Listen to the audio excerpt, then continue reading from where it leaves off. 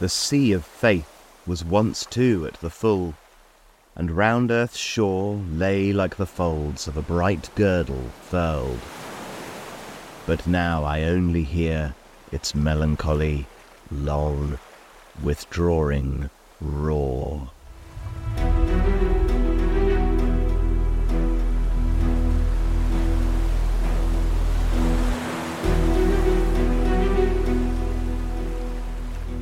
When the Victorian poet Matthew Arnold published his famous poem Dover Beach in 1867, it served as a eulogy for the certainties of a bygone era, especially religion. 100 years earlier, the Enlightenment had swept through Europe, and its philosophers and scientists had announced the death of the age of superstition and the birth of the age of reason. The Industrial Revolution was creating social upheaval as engineering geniuses like George Stephenson and Isambard Kingdom Brunel constructed a technological future. Natural history museums in the style of Gothic churches were being constructed as new cathedrals to the modern sciences. Charles Darwin had recently published his theory of naturalistic evolution in On the Origin of Species, and Karl Marx was about to publish his materialist manifesto, Das Kapital. The advance of science, secularism, and technology was the backdrop to Arnold's haunting poem and its famous line about the melancholy, long, withdrawing roar of the sea of faith. The receding tide of religious belief that Arnold witnessed in his day has only continued at an ever-increasing pace in the Western world. In the 1800s, the Church and its Christian teachings still dominated society. 150 years later, we are undeniably living in a post-Christian world where the picture looks very different. My name is Justin Brierley, and I've been hosting conversations on faith between Christians, atheists, agnostics, and other worldviews for over a decade and a half. In my lifetime here in the UK, church-going has declined steeply. The beginning of the 21st century saw a sharp turn against religious belief in popular culture too, with the rise of new atheism, and half the population now identify as non-religious, according to recent surveys. And a similar picture is emerging even in the church-going strongholds of the United States, as younger generations increasingly choose to label themselves as nuns when it comes to religious affiliation. To many people, that might look like the end of the story. Christianity and the church are surely heading for continuing decline into irrelevance, insignificance, and extinction. But in this podcast documentary series, The Surprising Rebirth of Belief in God, I want to tell you another story. The story of the rise and fall of new atheism, and the start of a new conversation on faith among secular thinkers. Across 21 episodes, yes, click subscribe and settle in because this is going to be a deep dive, I'll be investigating why the rumour that God is not quite dead has been heard increasingly in the fields of psychology, history, science, philosophy, culture, and elsewhere. And along the way, you'll hear the stories of many adult thinkers who have found themselves surprised by God, becoming Christians against all their expectations. Of course, I'm not denying the reality of what the statistics tell us. When on social media I announced the publication of the book after which this podcast is named, many atheists tweeted back at me, "What rebirth? Haven't you noticed the death of Christianity in the West?" Well, let me explain.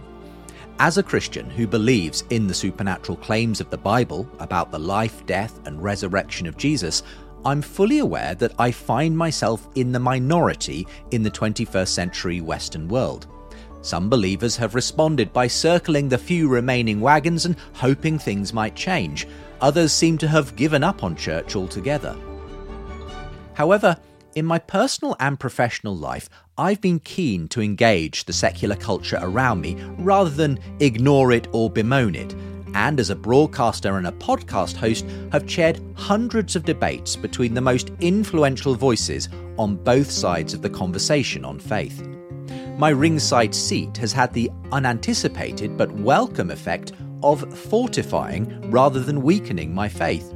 I've come to see the intellectual strength of the Christian story as it's been tested by atheists, agnostics, and people of other faiths who have sat down with me.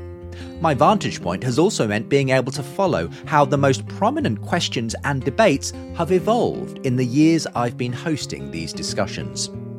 Notably, in the past several years, the conversations have changed in tone and substance quite dramatically. The bombastic debates between militant atheists and Christian apologists have been far less frequent. In their place have come increasing numbers of secular guests who are far more open to the cultural and social value of Christianity, even if they're not believers themselves.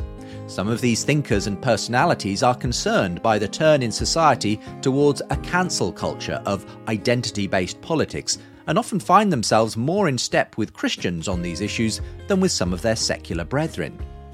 Most significantly, as the influence of new atheism has waned, a variety of secular thinkers have been stepping forward to ask new questions about the value of religion and where the West is heading in the absence of the Christian story.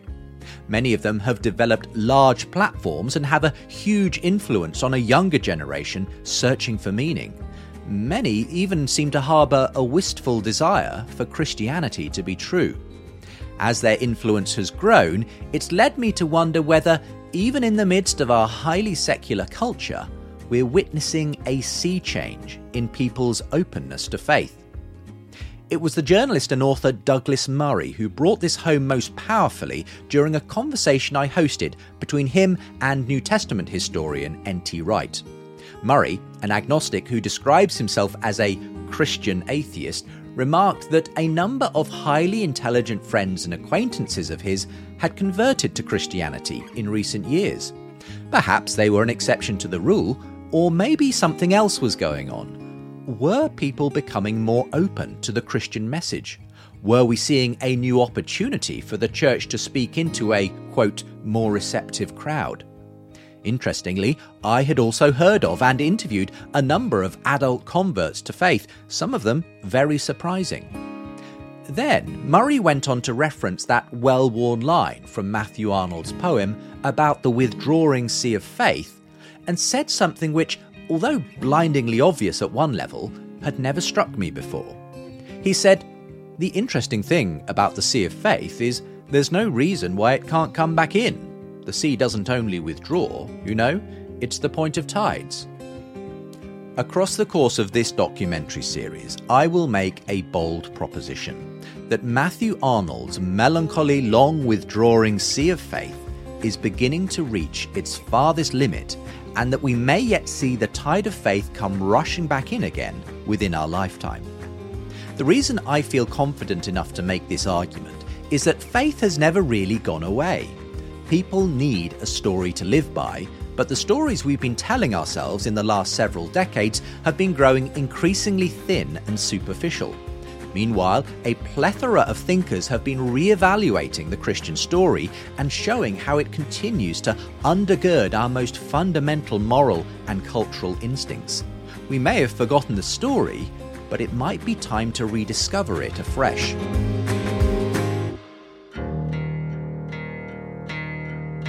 I believe we are seeing the first fruits of the returning tide in the lives and stories of a number of public intellectuals who are finding themselves surprised by the continuing resonance of the Christian story. This includes people like the psychologist Jordan Peterson, the aforementioned journalist Douglas Murray, female rights advocate Louise Perry, and the popular historian Tom Holland. You'll hear my exchanges with them and various other secular thinkers, along with conversations I've shared with many other men and women who have crossed the line to Christian faith as adult converts. These include celebrated writers such as Francis Spufford and Paul Kingsnorth, who have found that the Christian story makes sense of their story. There are academics such as historian Molly Worthen and classicist James Orr, who discovered that the accounts of Jesus' life in the Gospels could be taken seriously. And you'll hear the stories of everyday secular people such as Peter, Sarah and Dean, who had either rejected Christianity or never considered it to begin with. Yet they found themselves drawn towards a story that made sense of their deepest longings and desires. In sharing these stories, I hope to show why Christianity can still make surprisingly good sense to 21st century people, and how the church can ready itself for those who may yet choose to walk through its doors again. Anybody who lives by the sea can tell you that tides go out and tides come in, but inexperienced holidaymakers can still be caught out by how quickly the water returns. If you are a person of faith, I hope that this series serves as an encouragement that the story is not over for Christianity. And if you don't consider yourself a believer, well, firstly, thank you for listening this far, and I hope that as you listen in, you may discover why Christianity has made sense to so many in the past and continues to do so today. You may even be tempted to dip a toe in yourself. Please do subscribe to this podcast and leave a rating and a review to help others discover the surprising rebirth of belief in God, telling the story of how new atheism grew old and secular thinkers are considering Christianity again. And before I go, this podcast series is also a book. You can read the first chapter for free when you join my newsletter at justinbrierley.com, where you can also order the book or get a signed copy. And if you just can't wait for the next episode of the show, we will always be releasing the podcast a week early to our Patreon supporters, so you'll get early access and lots of bonus content. Find links to the book, early access via Patreon, and more with the show notes, or visit justinbrierley.com. Enjoy the podcast.